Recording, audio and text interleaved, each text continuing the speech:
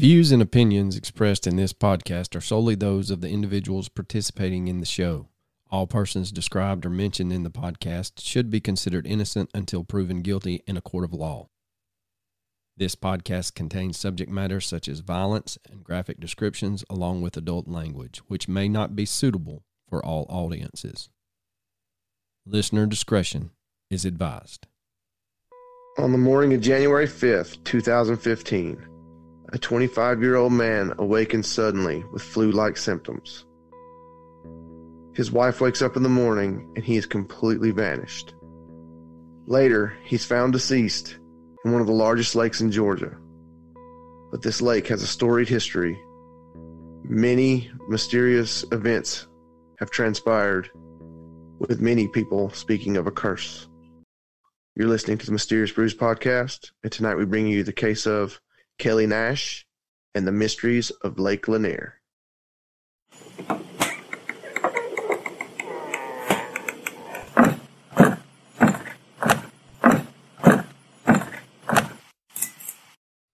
Welcome to a deep, dark, dank, moist basement somewhere in the bowels of Georgia. So, Coachy, you looking all professional with that new mic stand you got there. Check two. We getting Sibyllus. We getting all professional. We're gonna have to start video or recording the videos of this so they can see how you're literally recording this at the foot of the cross. That's true. It is true. You think I jest, but I do not jest. I only speaketh the trutheth. So, no new patrons to speak about, but we have some of the greatest patrons on the planet because Miss Priscilla Tatum today messaged us on Patreon and said, here is one for you boys, the Dardine family in Florida. Awful, but never solved. My daughter is obsessed, and now am I. Love you guys. And so I responded, you're not going to believe this, but that case is dropping in 2 weeks. Yeah, that's our next one. Yeah. I was like, whoa. And so she responded with, wow, great minds think alike. Can't wait to hear y'all's take on it. That's right. Because when I read the message, I was in class, and so I had the little sticky note of where we had the next 3 episodes, which we're on 2 of 3 now. And I was like, I swear I think that's next. And sure enough, it was. So I was like, give old Miss Tatum a shout out for being so in touch with us.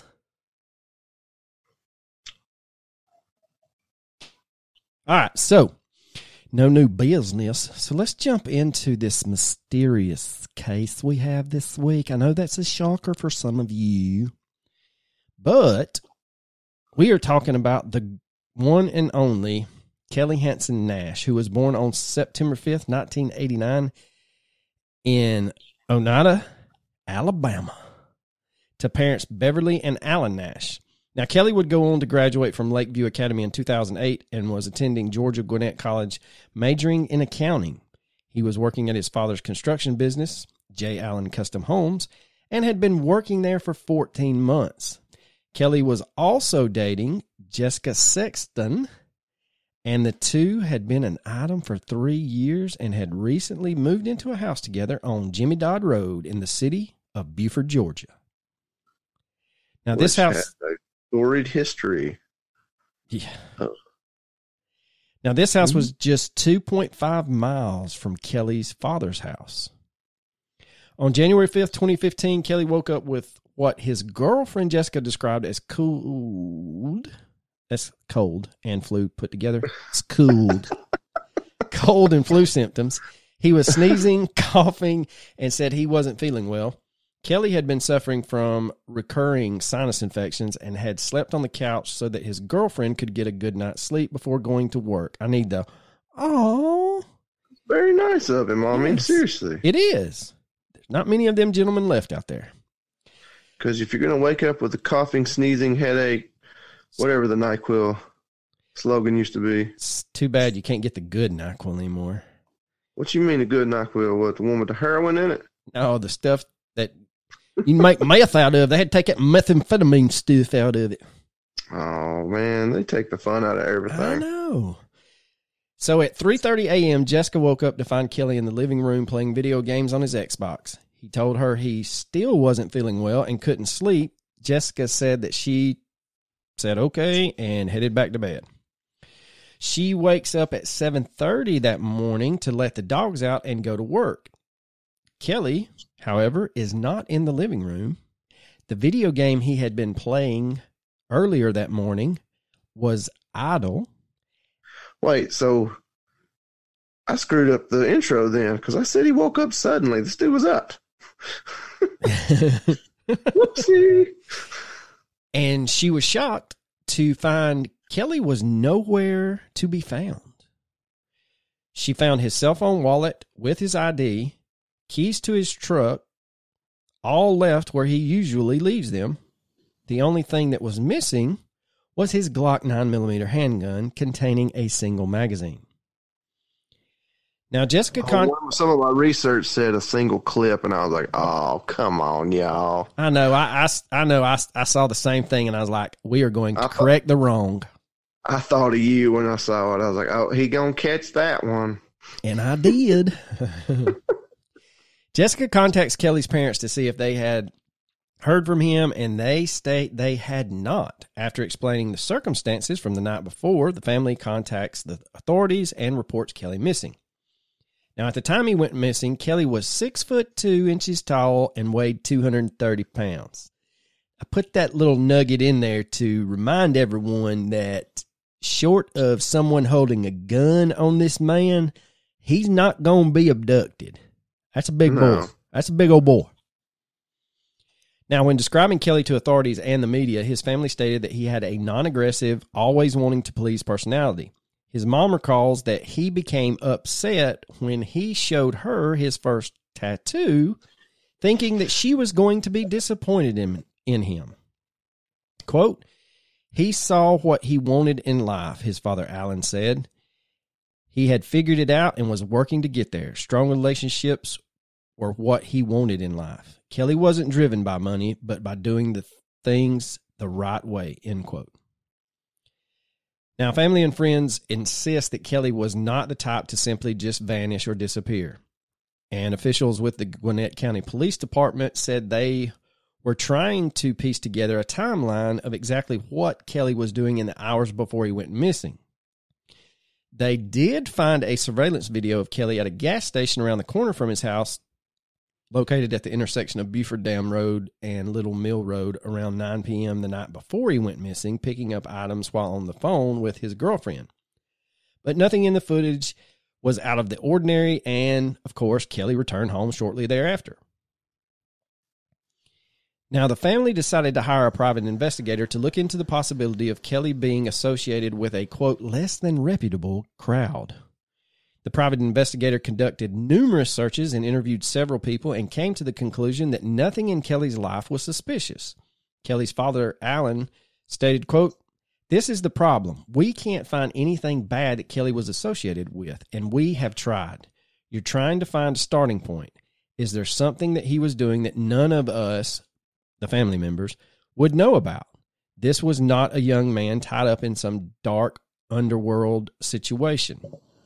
Alan, it's hard for the family if they, you can keep secrets from your family, but once they start really, really digging, something's going to come to light if there's something there. So the fact that they found nothing, pretty strange. Well, and it speaks volumes about his family as well. I mean, a lot of people have those rose-colored glasses on when they're talking about their children, and for the family to be like, you know what, let's turn over every rock we can. Let's get a private investigator. Let's see if he was into something he wasn't supposed to. And so kudos to them. Now, Alan would go on to tell the news media that Kelly had no history of mental illness or drug abuse, so that was kind of ruled out at the onset. A question early in the investigation, however, was, did Kelly walk to get medicine for his sinuses or try to go to his dad's house the morning in question?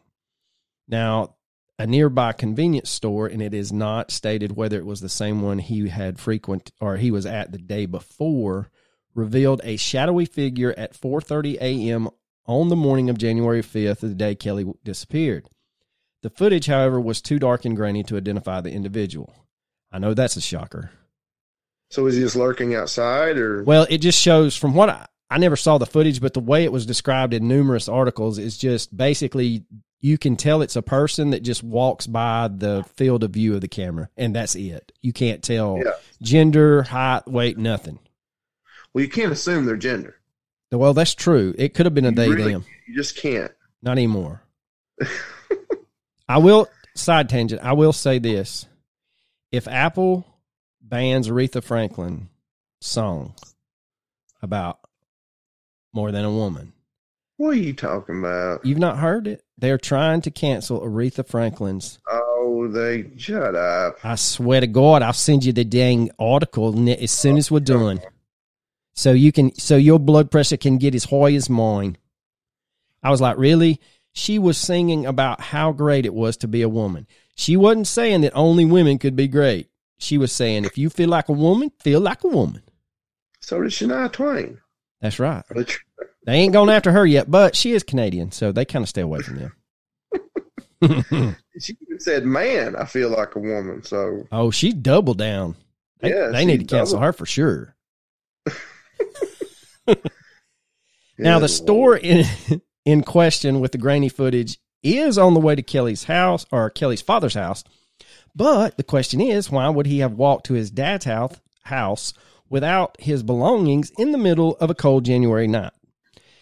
Allen would go on news channels in the local area and beg the community to come forward. Quote, it's basically impossible to know if that was Kelly. If someone knows that was him in that video, I would love for them to come forward so we could at least know one way or the other. End quote. Now, the missing gun did raise suspicions, and a question was posed that maybe Kelly heard something outside while playing his video game and grabbed his pistol to go investigate. Jessica would tell authorities that she did notice the garage door, which the couple used to exit and enter the home, was left slightly open. With the gun missing, and after noticing that his video game had gone idle, Jessica speculated that he could have briefly stepped outside. None of these elements indicated a crime, but they did seem strange to his family. Now, what does it mean by idle? Does it mean that it went... The way I kind of... For a while, they'll go into rest mode, but that takes, depending on how it's set, half an hour or so. Well, the way I was kind of read into it was almost like he paused it, and it was on, the pause screen. But do you know what he was playing? No. PlayStation, Xbox? Yeah, Xbox. He was playing the Xbox. Oh, well, I don't know Xbox. I just know PlayStation. So I was just trying to figure out if you could at least get some idea of how long he'd been gone. No, I know my PlayStation will go into rest mode after 30 minutes.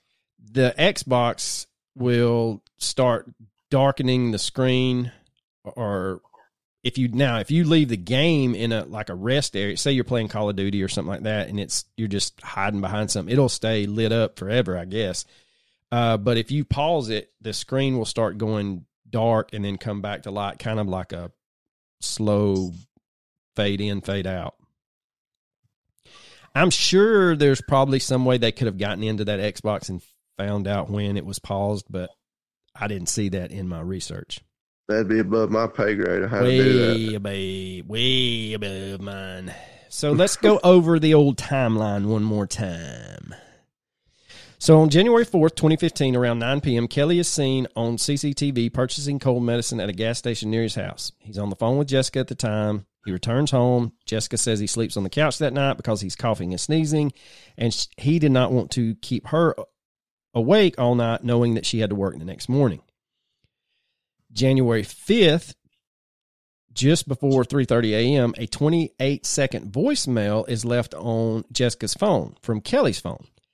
Now, the call is probably highly susceptible to being a butt dial because Kelly was in the house and Jessica gets up just after the call to find him on the couch playing Xbox. She did state that the voice message only had a few muffled words and sounds, nothing out of the ordinary. But again, keep in mind, right after that's when she gets up and he is on the couch playing Xbox. So that kind of can be thrown away. January 5th, 4:20 a.m., this is when someone is captured on the gas station's exterior CCTV walking down the road. This is the same gas station where Kelly purchased cold medicine the night before. The person seen walking could have been Kelly, but the footage, again, is too grainy to make out the description of the person walking.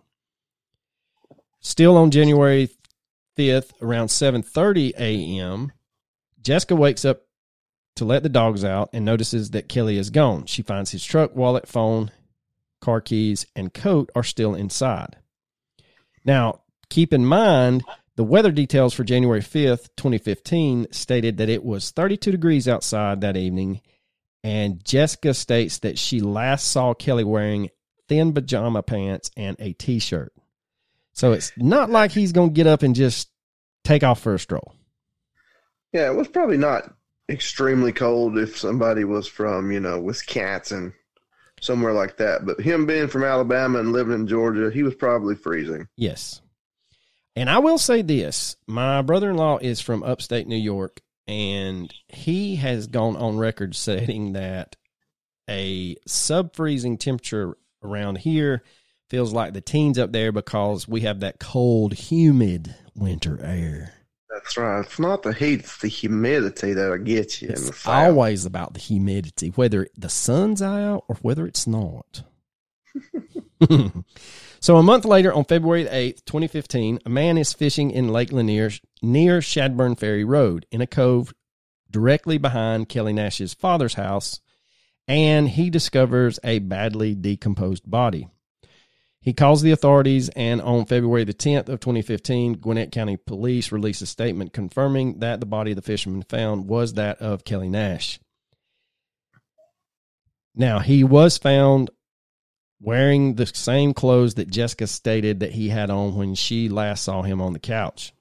His clothing and tattoos helped to positively identify the body as Kelly. It was later released that Kelly had died from a gunshot wound to the head and drowning. Now, what was it, a 9mm? See, I could never find it because all the articles I found stated that they had not released the coroner's report. So everything I saw did not say suicide, nor did it say it was 9mm. So that leaves me to believe that there's more to it. Oh, I would agree. Now, police would state that Kelly's death was not the result of foul play and was more than likely the result of an accident or possible suicide. But depending on where... I didn't even see anything that said suicide. I just saw possible accident, which I thought was very strange. Well, and the other thing is this. You have to, and I'm not saying it's never happened, but I would dare go on record and state that 95% of all suicides, they don't put the gun to the back of their head. They accused Chuck Morgan of committing suicide by shooting himself in the back of the head. Yeah, but we all know that's there was that one guy that tried to fool the insurance people by tying the gun to a balloon and then shooting himself in the back of the head. The balloon took off with the gun. Like I said, I would go as high as 95%. I mean, of all the suicides in the world, I gave you two valid examples. I mean, they were textbook cases of people really using their head too. Yeah, literally. Bullet yeah. So a 17-year-old girl who lived on the same cove where Kelly's body was found took a picture of his body and posted it to her Twitter account. What? Yeah. In one of the rare moves before Elon took over, Twitter took the picture down, but supposedly the photo showed that fish had gathered around the top/back of Kelly's head that would indicate the site of the gunshot wound. So rumors and innuendo abound, and these are unsubstantiated. So keep that in mind when I tell you these rumors, okay? They're unsubstantiated. But early on in the investigation, there were newspaper reports that Kelly had been spotted in a bad part of town the day before his disappearance, and he had a burner cell phone. But, like I said previously, the family hires a private investigator, and they can't find anything of the such. Now, after his body was found, a local commented online that Kelly had been shot in the head and his feet were bound. Again, nothing I could find stated anything about his feet being bound. Now, there are rumors that Jessica found his body and not the fisherman, which we can pretty much put that one to bed. Yeah. Someone on Web Sleuth stated that the person making the post's father knew Kelly's father, Alan Nash. And according to the Web Sleuther's father, Kelly was scheduled to testify in an upcoming murder trial. But again, I go back to the family hiring a private investigator. That would have come out in the newspaper. Yeah, they talk about those sort of things. Yeah, that's kind of important when you find a body with a gunshot wound in the back of the head. That would be what we call sensational news. And I promise you, the news outlets in Georgia would have been all over it. Yes, they would have. Now, many people don't believe Jessica's version of events and questioned her responses in interviews. She supposedly had a previous drug problem, and just a few months after Kelly's death, her Facebook was scrubbed clean and she was in love with someone else. Which I don't find that real plausible. I could almost see her possibly making a new Facebook page just because she didn't want to be remembered of pictures and stuff with Kelly. But I don't see. I mean, we have some goofy police departments in this great state, but Gwinnett County, where this occurred, is upper echelon, upper crust white. So it's the rich neighborhoods of Atlanta, suburbs of Atlanta. Yes, like with what's the other one? Over by 5 Points. What's that one called? Buckhead. Yeah. How did I forget that? I don't know. I ain't allowed there. That's probably why. That's probably so. My wife ain't allowed there either. She likes to take shots. Not in the arm. They come in little liquid forms. Anyway, back to the story. 10 years before Kelly's disappearance, Jessica was going through a separation with her previous husband when he died in a suspicious car wreck.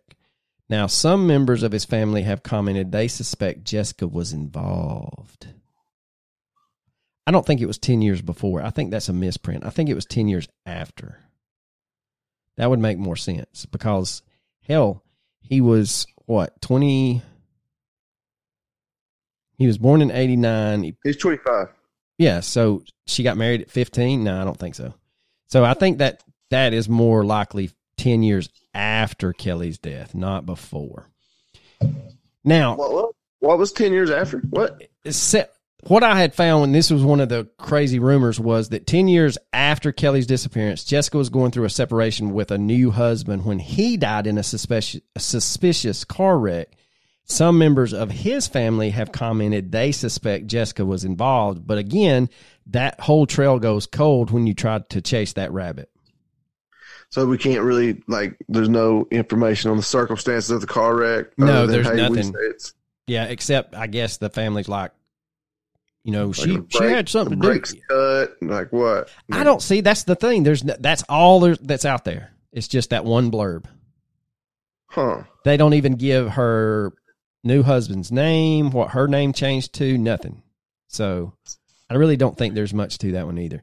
Now, a Reddit poster stated that a pump at the gas station that Kelly walked by was set on fire the same night Kelly went missing. Now, that would be pretty easy to kind of, figure out whether or not that's true. But again, I didn't see anything in the great news articles and news coverage from 11 Alive in Atlanta that stated that had happened.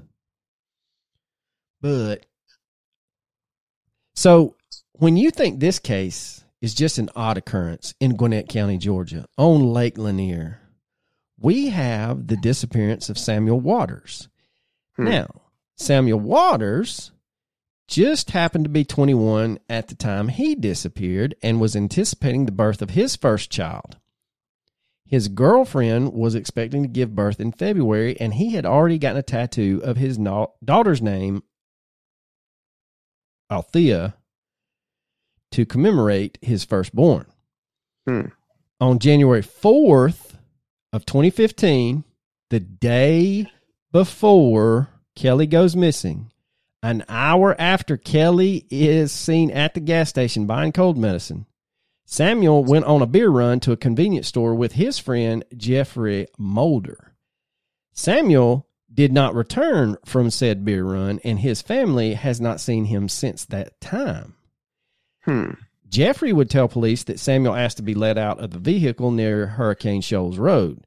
During the investigation, police discovered that Samuel's cell phone had pinged off a tower near Lake Lanier on the night he went missing. Now, Samuel's grandparents lived close to this tower, but they stated that they did not see or speak with him that night. In August of 2015, police would serve a search warrant on a house on Shadburn Ferry Road. This house just happened to be Jeffrey Mulder's uncle's house, and law enforcement would remove the contents of a burn barrel from the property. Investigators believe that Samuel Waters was the victim of a homicide and that he died at the Shadbury Farm or Shadbury Ferry property. However, his body has never been recovered, so no charges have been filed. So to recap there, if you missed it, we have Samuel Waters going missing on January 4th at 10 p.m. That's 1 hour after Kelly is seen on CCTV buying cold medicine. This is on 6.5 hours between disappearances. So basically they're theorizing that Kelly went missing around 4:30 a.m. Samuel supposedly asked to be let out of the truck at 10 p.m. Kelly's body was found in the cove behind his father's house, and Kelly's father's house just so happens to be on the same road, only 5 or 6 houses up on the other side of the street from where authorities removed the burn barrel looking for Samuel's remains. Are Kelly and Samuel's death connected somehow? Does Kelly's... not, that's pretty damn... coincidental right there. Yeah, it's crazy. Did Kelly's girlfriend know more than she claimed to know? Come on now. We don't know that. We can't make that accusation. I'm just saying. We're going to get hate mail again because... We're not victim blaming, but that is one of the theories, is that she knew something more than she has said. I don't believe so. That's always going to be a theory. I agree, but I don't believe that that has any weight to it because, again, I go back to the private investigator. Kelly's family really did a good job of trying to make sure they uncovered everything they possibly could. So if something was going on, I'm pretty confident that they would have known if she had been lying about something. So I, too, disagree with that question. Well, you can't fault any law enforcement for suspecting the significant other. No, that's the first person you start with. Always. Yes. First person. You know why? Because it typically is, but there's no evidence to that. And I think authorities don't have any evidence and have since moved on as well. She's not a person of interest. She's not been stated that she's a person of interest in the case. So again, we can put that claim to bed. Now, you better before you get some hate mail. I'm telling you, it ain't fun. I've had it. In Kelly's, I've had it happen. In Kelly's case, certain web sleuthers have postulated that Kelly could have been suffering from what is known as the Werther effect. You may ask yourself right now, Arlo, what the hell is the Werther effect? Well, you're in luck, ladies and gentlemen, because I found it. Hey guys, Arlo here, and if you are struggling with the old caffeine in the morning, I have got the fix for you. It is called Magic Mind. And it is just a little 2-ounce shot that you drink with your coffee or your energy drinks in the morning.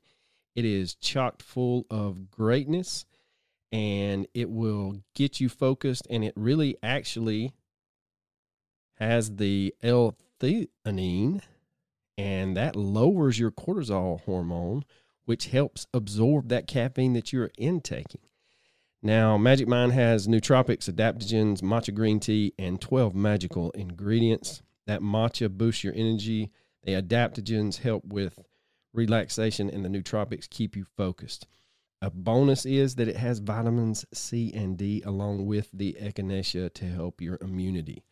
So head over to magicmind.co/brews and enter the promo code BREWS20.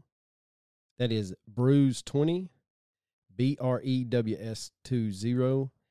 And that will give you a 20% off coupon for either a one-time purchase or subscription to a monthly dose of Magic Mind.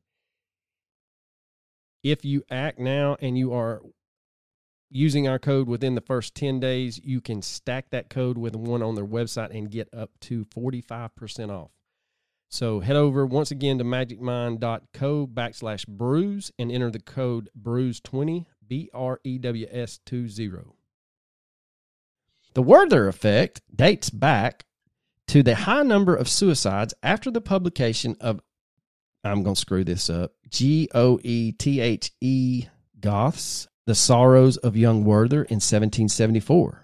It describes the apparition of copycat suicides after media reports on suicides.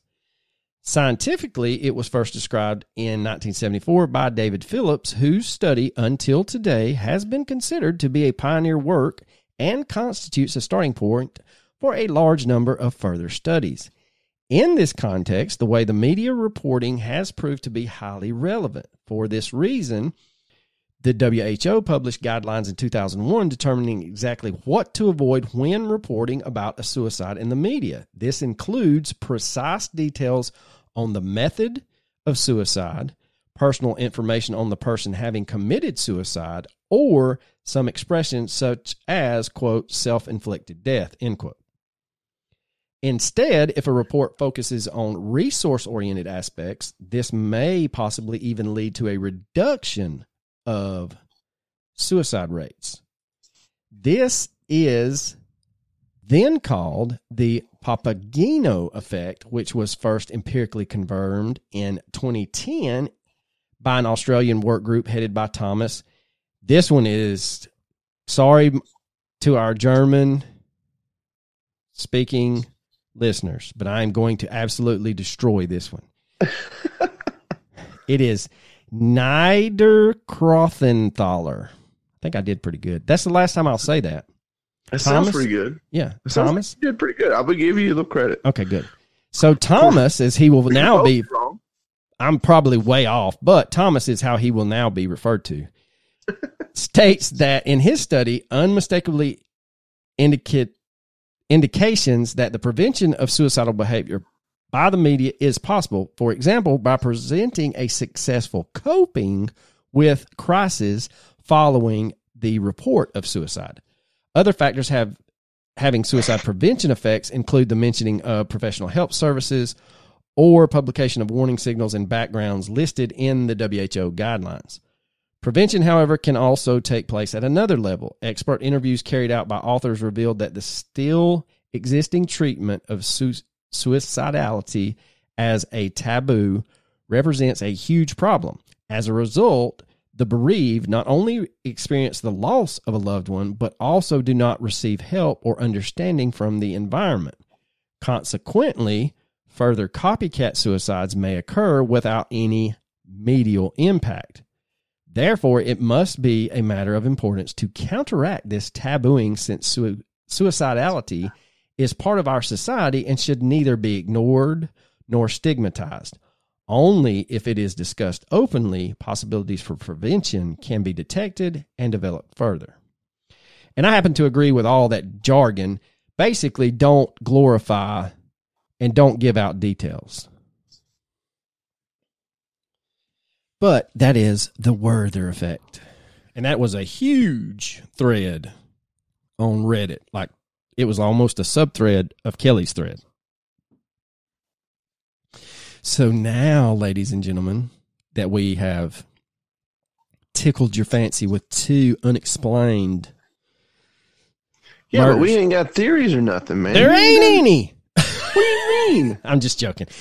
I think if you go back to Kelly's case, there was a theory out there that he had some kind of crazy reaction to the cold medicine he bought, and people kind of attacked the person that posted it, but I will give the person that posted the original one credit.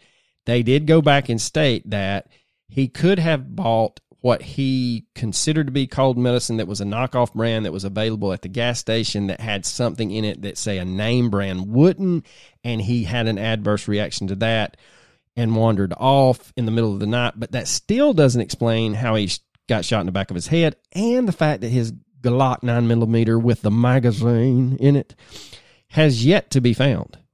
What I'm saying is, you can say the cold medicine caused him to freak out. The dude's like 25. There's no way he's taking that particular cold medicine for the first time ever. What are the odds of that? Oh, I agree with you. That's just people on there. And then that kind of expounded into people who had never had adverse reactions to, say, let's just say, for an example would be, say, Tylenol, cold and sinus, that all of a sudden they take it and they have like the hives or they start sweating. So, but again, that is not a reaction that would cause one to just wander off in the middle of the night and shoot themselves in the back of the head. Well, yeah, it would make sense if he did it himself. That gun would probably have been found on the shore. Well, you would at least, depending on where that cove is and proximity of the cove, whether or not they tracked him entering the water, that kind of stuff. I'm pretty sure they did a cursory search and tried to find the Glock, but came up with naught.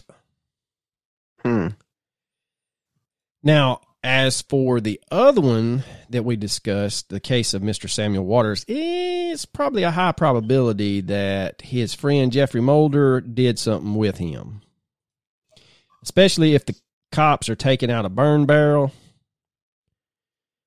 So, unfortunately, though, there has been no leeway in either case. Yeah, but I keep going back to Kelly. I mean, it just doesn't make any sense. He left in the middle of the night, ends up shot in the back of the head. What could have possibly happened? The only thing that I could think, and this doesn't make sense because it's one of those theories where you try to explain something but only come up with more questions. I like the fact that with the door being left open, maybe he heard something outside, went out to investigate, and then something happened. But again, you would think if that was the case and it was a home invasion robbery, they would have taken something, not just Kelly. So that doesn't really answer any questions. You think he just stumbled onto the wrong people, or you think he might have been involved in something?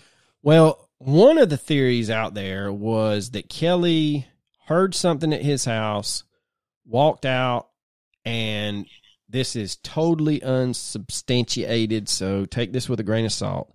Heard something, walked out, and he just happens to see Jeffrey Mulder and Samuel Waters getting into an argument outside of the vehicle, and Mulder does something to Waters, hits him or something like that, looks up, sees Kelly, pulls a gun on Kelly. But that, again, you would think there'd be a shootout in the middle of the night. But again, there's nothing to tie Mulder back to Kelly's case. Yeah, but there was were there any reports of gunshots that night? Or no. There's a shootout. That's going to get some police attention, I would assume. Right. The only other thing that someone theorized was that maybe that did transpire. Kelly saw Jeffrey hit Samuel. He goes down there to check on Samuel, thinking that Jeffrey's gotten back in the truck and is about to pull away, but Jeffrey goes in and gets a gun, comes around the corner, pops him in the back of the head, throws his body and Samuel's body in the back of the vehicle, dumps Kelly in the lake, takes Samuel to his uncle's place, and disposes of the body in the burn barrel. But again, If you're going to dispose of a body in the burn barrel, why not dispose of 2 bodies in the burn barrel? If you're going to dump 1 body in the lake, dump both bodies in the lake. So it doesn't really hold a lot of water. No, it doesn't, because a burn barrel is not going to get rid of bodies. I mean, crematoriums have difficulty incinerating bodies. Unless they're in Chatsworth, and then they just put them in the lake. Damn burn barrel. You know, if you own that Chatsworth crematorium, they just kind of forego that whole putting them in the incinerator. They just put them in the lake. That's Lafayette, bro. Chatsworth, Lafayette, same thing. No, it ain't. I mean, they're close. I can assure you. Oh, trust me, I know I'm poking the bear. Still not going, though. You can't make me. It ain't happening. Rob from Cigar Store Idiot said that he would love to go, and he has bad knees and hips, so that if anything shitty went down or spooky, that you could at least outrun him if someone was going to die. Bro, if I can outrun him, he don't need to be walking. He needs to take it easy. Give him one of them rascals. We get him one of them scooters, one of them little mopeds, one of them electric bikes. That's the new thing for hunters, electric bikes. They're like $4,000. I'm like, for $4,000, I'll go get some meth head's 4-wheeler. Yeah, no doubt. Actually, I'll go get me one of them 1976 Ford You probably Rangers. get 2. I want one of them little Suzuki flatbed trucks that's got no nose on the front of it. That's what I want. If I ever make it, I'm getting me one. Because you can buy 2 of them. I looked into this a couple years ago. You can buy 2 of them for like $8,000, and people always buy 2 because when one shits the bed, you just use the other one, and then you part the one that shits the bed out to fix the one when it shits the bed. Yeah. If you ever watched Duck Dynasty, Jace had one, and the brakes went out, so he always put it in neutral and ran it into a pine tree to get it to stop. That may be the best episode short of Cy telling about the Black Panther I've ever seen. Oh, but anyway, okay. So back to the episode. So as Coach alluded to in the opening, Lake Lanier is not just some ski lake in North Georgia where the rich go to play. It is in the north. Like, being from Georgia, man, everybody knows. Man, be careful when you go to Lake Lanier. Bad things happen to people at Lake Lanier. And there's tons of bodies in Lake Lanier. Yes, Lake Lanier lies in the northern part of the great state of Georgia and sprawls out amongst the foothills of the North Georgia mountains for 26 miles. Mm-hmm. Deep at its 75 meters, which here in America, we equate that to 258 feet deep at its deepest point. The area is 59 square miles of water and 1,100. No, I misquoted that. 692 miles of shoreline. And it is called Lake Sidney Lanier, commonly referred to as just Lake Lanier. It is a man-made reservoir, and Lake Lanier is the largest lake in Georgia and even sports a chain of islands that were originally large hills before they flooded the valley.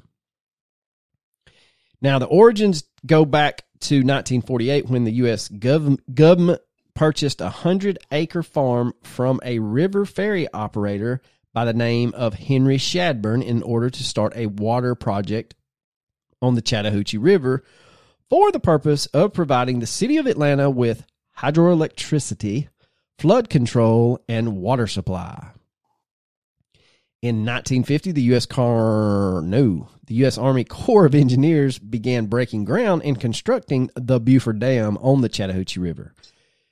And that dam would be completed in 1956, and they would begin the process of flooding them foothills. So the creation of Lake Lanier had problems from the very beginning. Funding for the project faced numerous hurdles, which stopped and started construction to the point where it is amazing that it actually finished on schedule.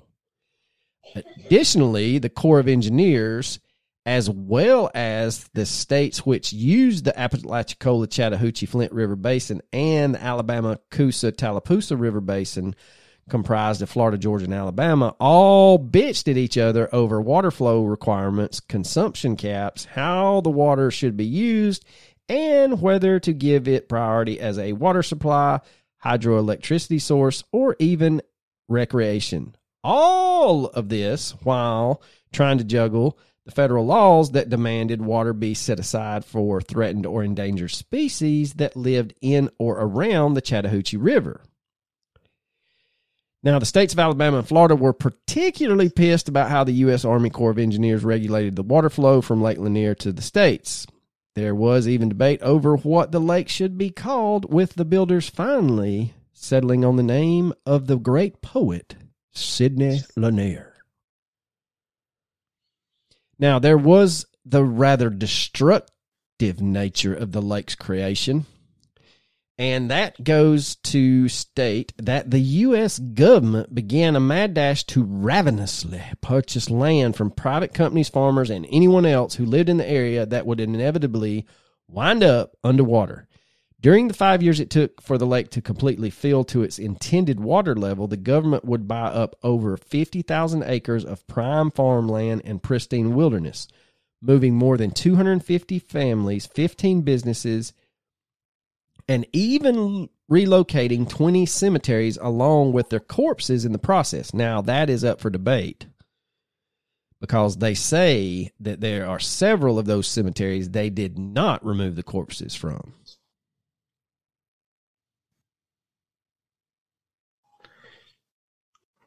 I mean, I don't know how you want to start a curse, but burying a cemetery under a vast amount of water is a good way to start. Yes.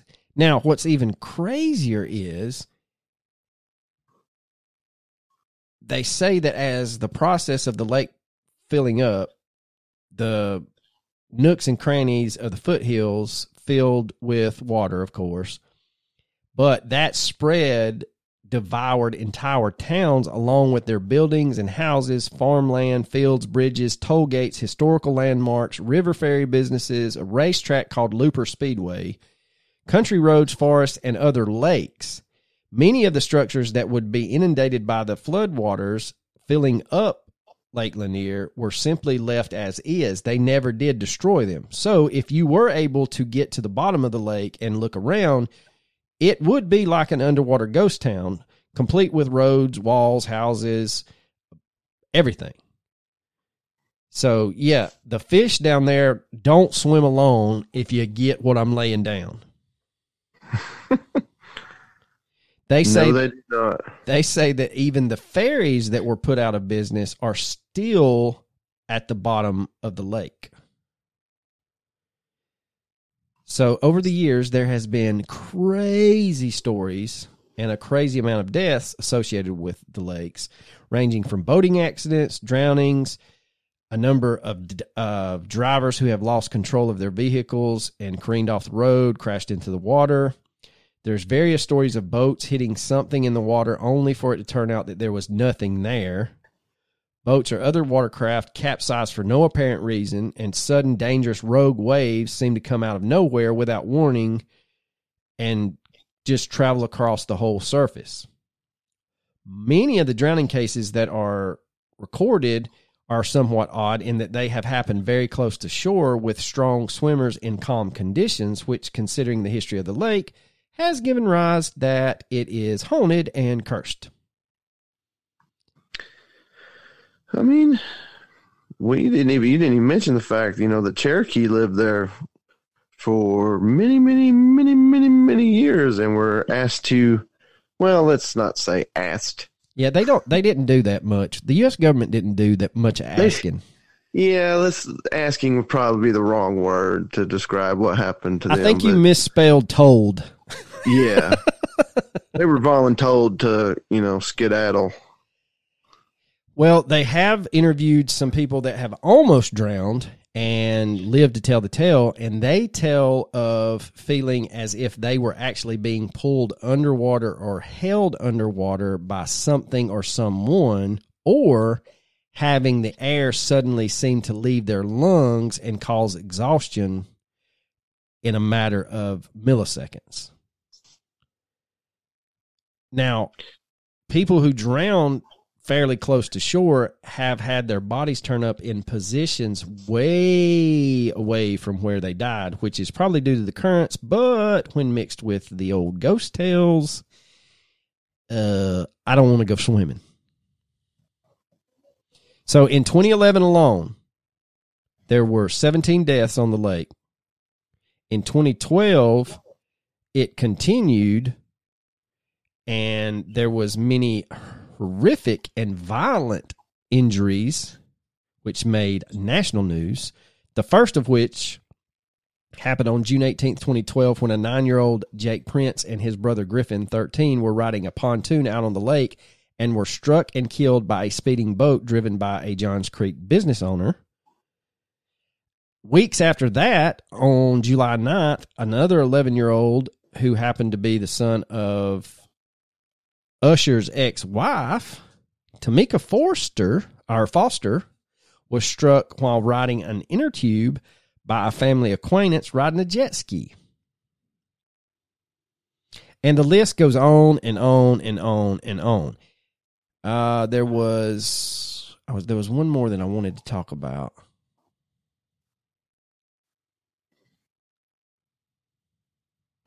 We can talk about how James Hetfield hurt his back and ruined the dang concert I went to back in 1999. Go ahead. Tell it. Tell it like it is, brother. I just told it. He was skiing on Lake Lanier and he hurt his back and he didn't show up to the show. The only time I've ever been there was my college roommate had moved up there for his job, and he went to Southern Poly when it was still Southern Poly. And one of his fraternity brothers and him had gotten into a sailing club, so they took me and my wife out sailing. And even that day, it was beautiful until we got on the lake, and then it started raining and the wind picked up, and I was like, no, I don't want no part of this. Yeah, let's just go back and eat. So, yeah, it's a little cray in the Ray. Now, this was the case I wanted to talk about. There was a 16-year-old Gainesville high school student by the name of Hannah Truelove who went missing from an apartment complex near Lake Lanier where she lived with her mother on the morning of August 24th, 2012. The following day, her body was found in a wooded area by the lakeside by another resident of the apartment complex.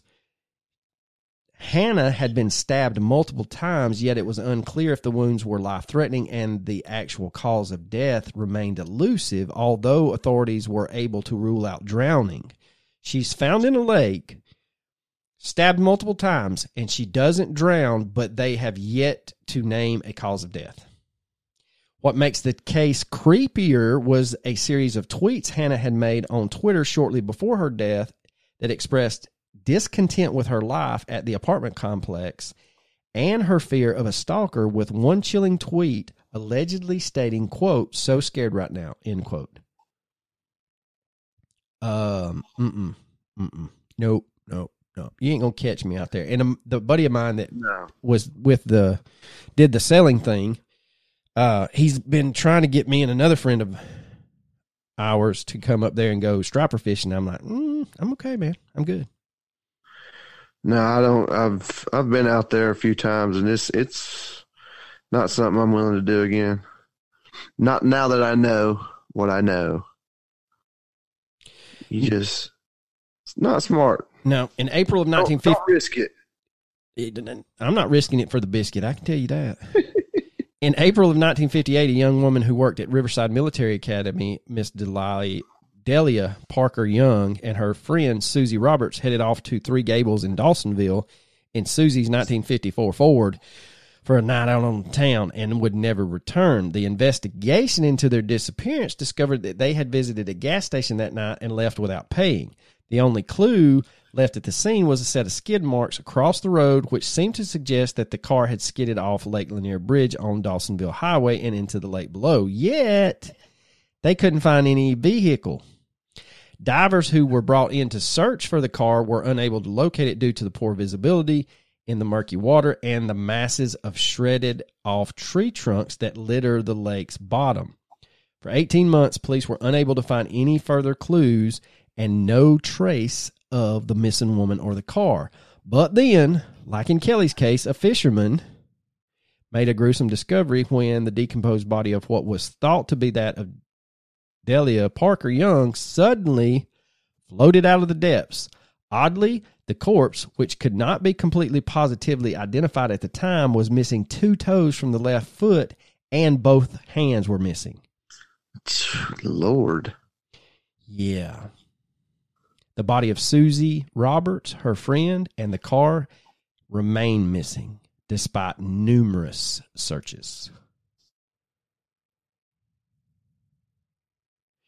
Now, it's said that this mystery would go on for decades until November of 1990 when the construction of an expansion of Lake Lanier Bridge was underway. As construction crews were dredging the bottom of the lake in order to set up pillars for the expansion, they uncovered, you guessed it, a rusted-out hull of a 1954 Ford, which held within it the remains of a human body. The car had been hidden within tree trunks, mud, and other debris in 90 feet of water on a steep slope. Again, the body was so decomposed that it was not identifiable, but the belongings found on it were able to conclusively prove the body was that of Susie Roberts. So, how does that happen? Because where that car's found is nowhere near the bridge they supposedly went off of. I got nothing, man. Now, there are some other weird shit that goes on in Lake Lanier. Local fishermen have long insisted that there are gigantic catfish in the lake, which reportedly reach the size of 5 to 7 feet long and are said to swallow dogs that get too close to the water and even bite swimmers and divers. Yeah, but I mean, isn't that like a rumor or a myth in pretty much everywhere a lake is? Because well, I've heard it on every same. You heard it where? I said I've heard it on every bridge construction in every deep ass river ever made. So yeah, like the Carter's Lake close to me is rumored to have gigantic catfish too. I think it's just a normal thing that people think. Or it's possible that they all have them. I don't know. I don't go scuba diving in creepy-ass lakes. No, I used to scuba dive, but it was in the Great Ocean where I could see long, long ways away. And they tried to do like a navigational dive one day in the seaweed, and I was only in 6 feet of water. And the navigational dive was supposed to take no longer than 15 minutes. I had 120 pounds of air in my tank. By the time I finished that 15 minutes, I had sucked that puppy dry. Oh, wow. Yeah, I don't like not being able to see. Just like when you were in prison. Sucked her dry. Gotta survive, man. Gotta survive. Hey, man, that commissary don't pay for itself. That's right, baby. Them Cheetos ain't free, buddy. Now, these giant catfish, back to the story, are said to be attracted to the deep waters below the Buford Dam. And if you believe the rumors, the corpses that were not removed from the cemeteries.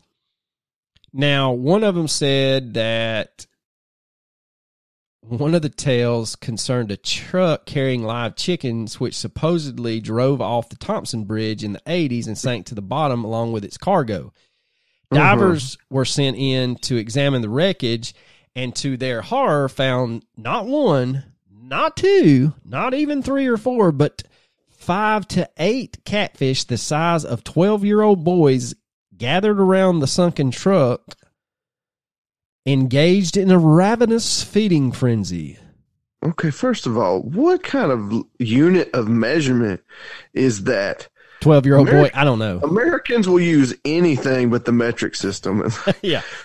How big do you think he was? Well, he was about the size of a 12-year-old. Well, I mean, an average 12-year-old, small for his size 12-year-old. And 12-year-olds aren't that big. That's not really that huge of a fish. I mean, I've seen big catfish. True.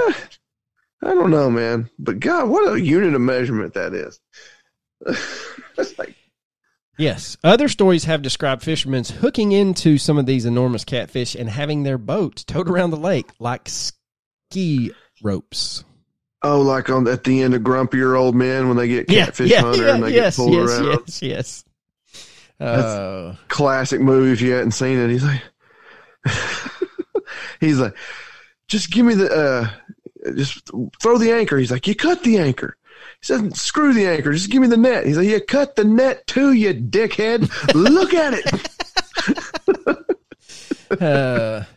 Now, one of the last things I'll go over is the Lady of the Lake, and they said that Delia and Susie haunt the lake until their bodies were found. See, that's not a unique story either. There was plenty of Lady of the Lakes. Now, going back to your... We got to get original, Georgia. Come on, people. Going back to your thing about the Cherokee, it says that Lake Lanier is definitely one of the deadliest underwater surfaces in America, but before it was built, it does mostly reside in Forsyth County, Georgia, and if you don't know anything about the history of Forsyth County, Georgia, it used to be a sundown county.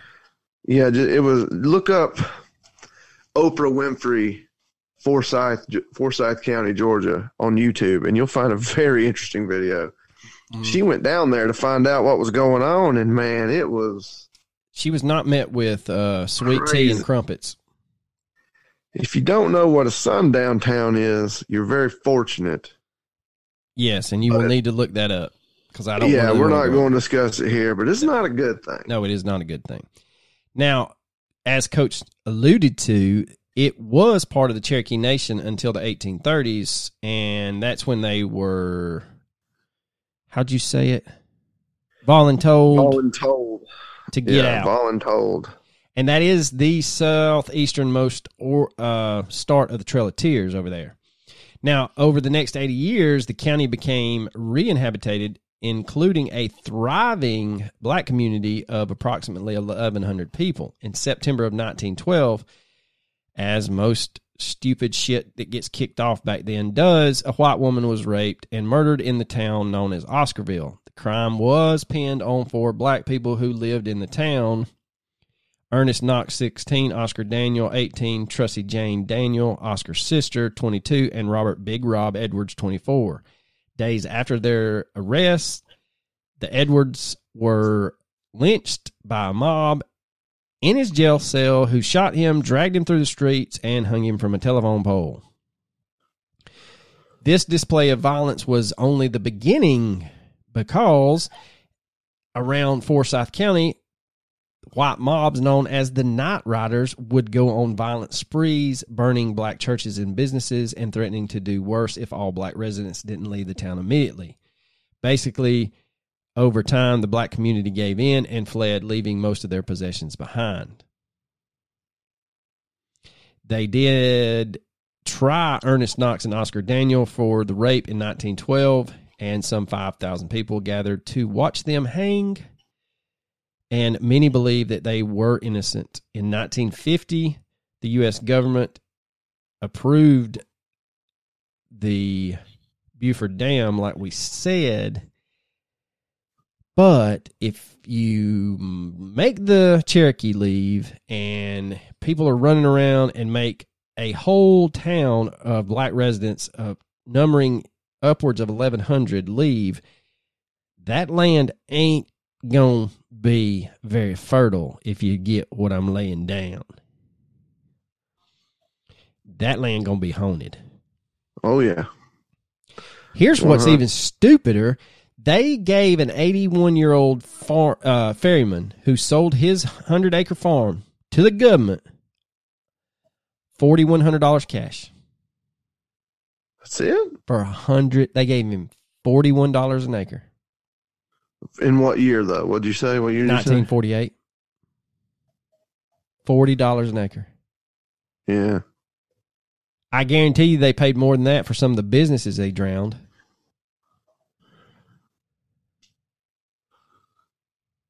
I don't know, man. They said that this article states that of those 20 cemeteries that I referenced earlier, not all of those were moved. Yeah. So I'm just going to be honest with you. If you happen to go up there or you ever thought about going striper fishing in Lake Lanier, don't. Go down to the Flint River like Luke Bryan says and fish your heart content. Go to Lake Altoona, man, and see where they filmed Ozark. What's that movie that Ben Affleck played, the autistic guy that was like the cleaner, the accountant? Is it the accountant? I think it's called The Accountant, isn't it? Yeah. Yeah, at the end of that movie, when he's picking up his, I can't think of the dang camper now. It's that aluminum-looking skin one. It's a specific name. Anyway, when he's pulling that camper, he's driving across Lake Altoona, too, in the wintertime over. But anyway, if you are interested in the crazy history of Lake Lanier, there are many, many YouTube out there that you can ponder on. There's plenty of articles that you can look at. But like I said, I was not going to do none of that. So, Coach, you got anything else about Lake Lanier? I believe you know that I do not. I didn't have anything to begin with. Except the Cherokee. Come through with the Cherokee. Well, my people were a little perturbed that the timing of my Mara Murray joke was not recognized by you in a fashion in which would have made it funnier. So you what? Who said what?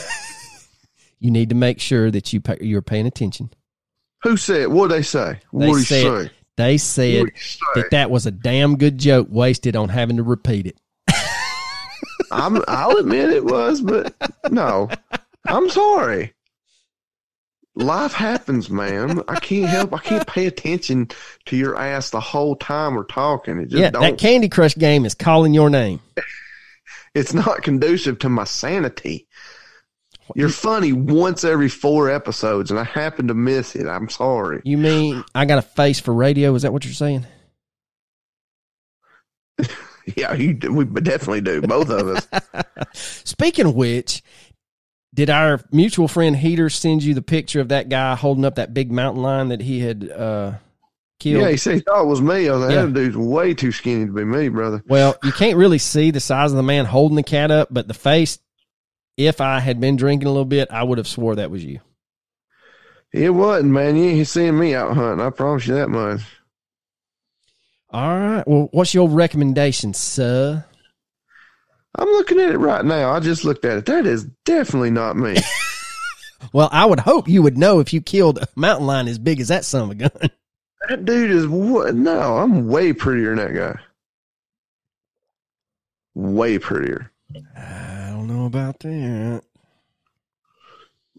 I'm very pretty for a man. I'm just saying. Well, the women do. I mean, when he goes through the Crystal drive-through, he has to wade through the panties in his party Prius. Man, you want to catch me dead at Crystal drive-through. I might not catch you dead, but I could catch your ass drunk there. Well, no, I take that back. You'd be at Taco Bell across the street. Absolutely. Gordita. All right, so what's your recommendation? I recommend that you get somebody to listen to our podcast, somebody to join our Facebook group where I'm posting the most hilarious memes known to man and occasional spooky articles. So, and tell a friend, get somebody to listen, man. We need some more listeners. Telephone, tell a friend. That's right. That's my recommendation.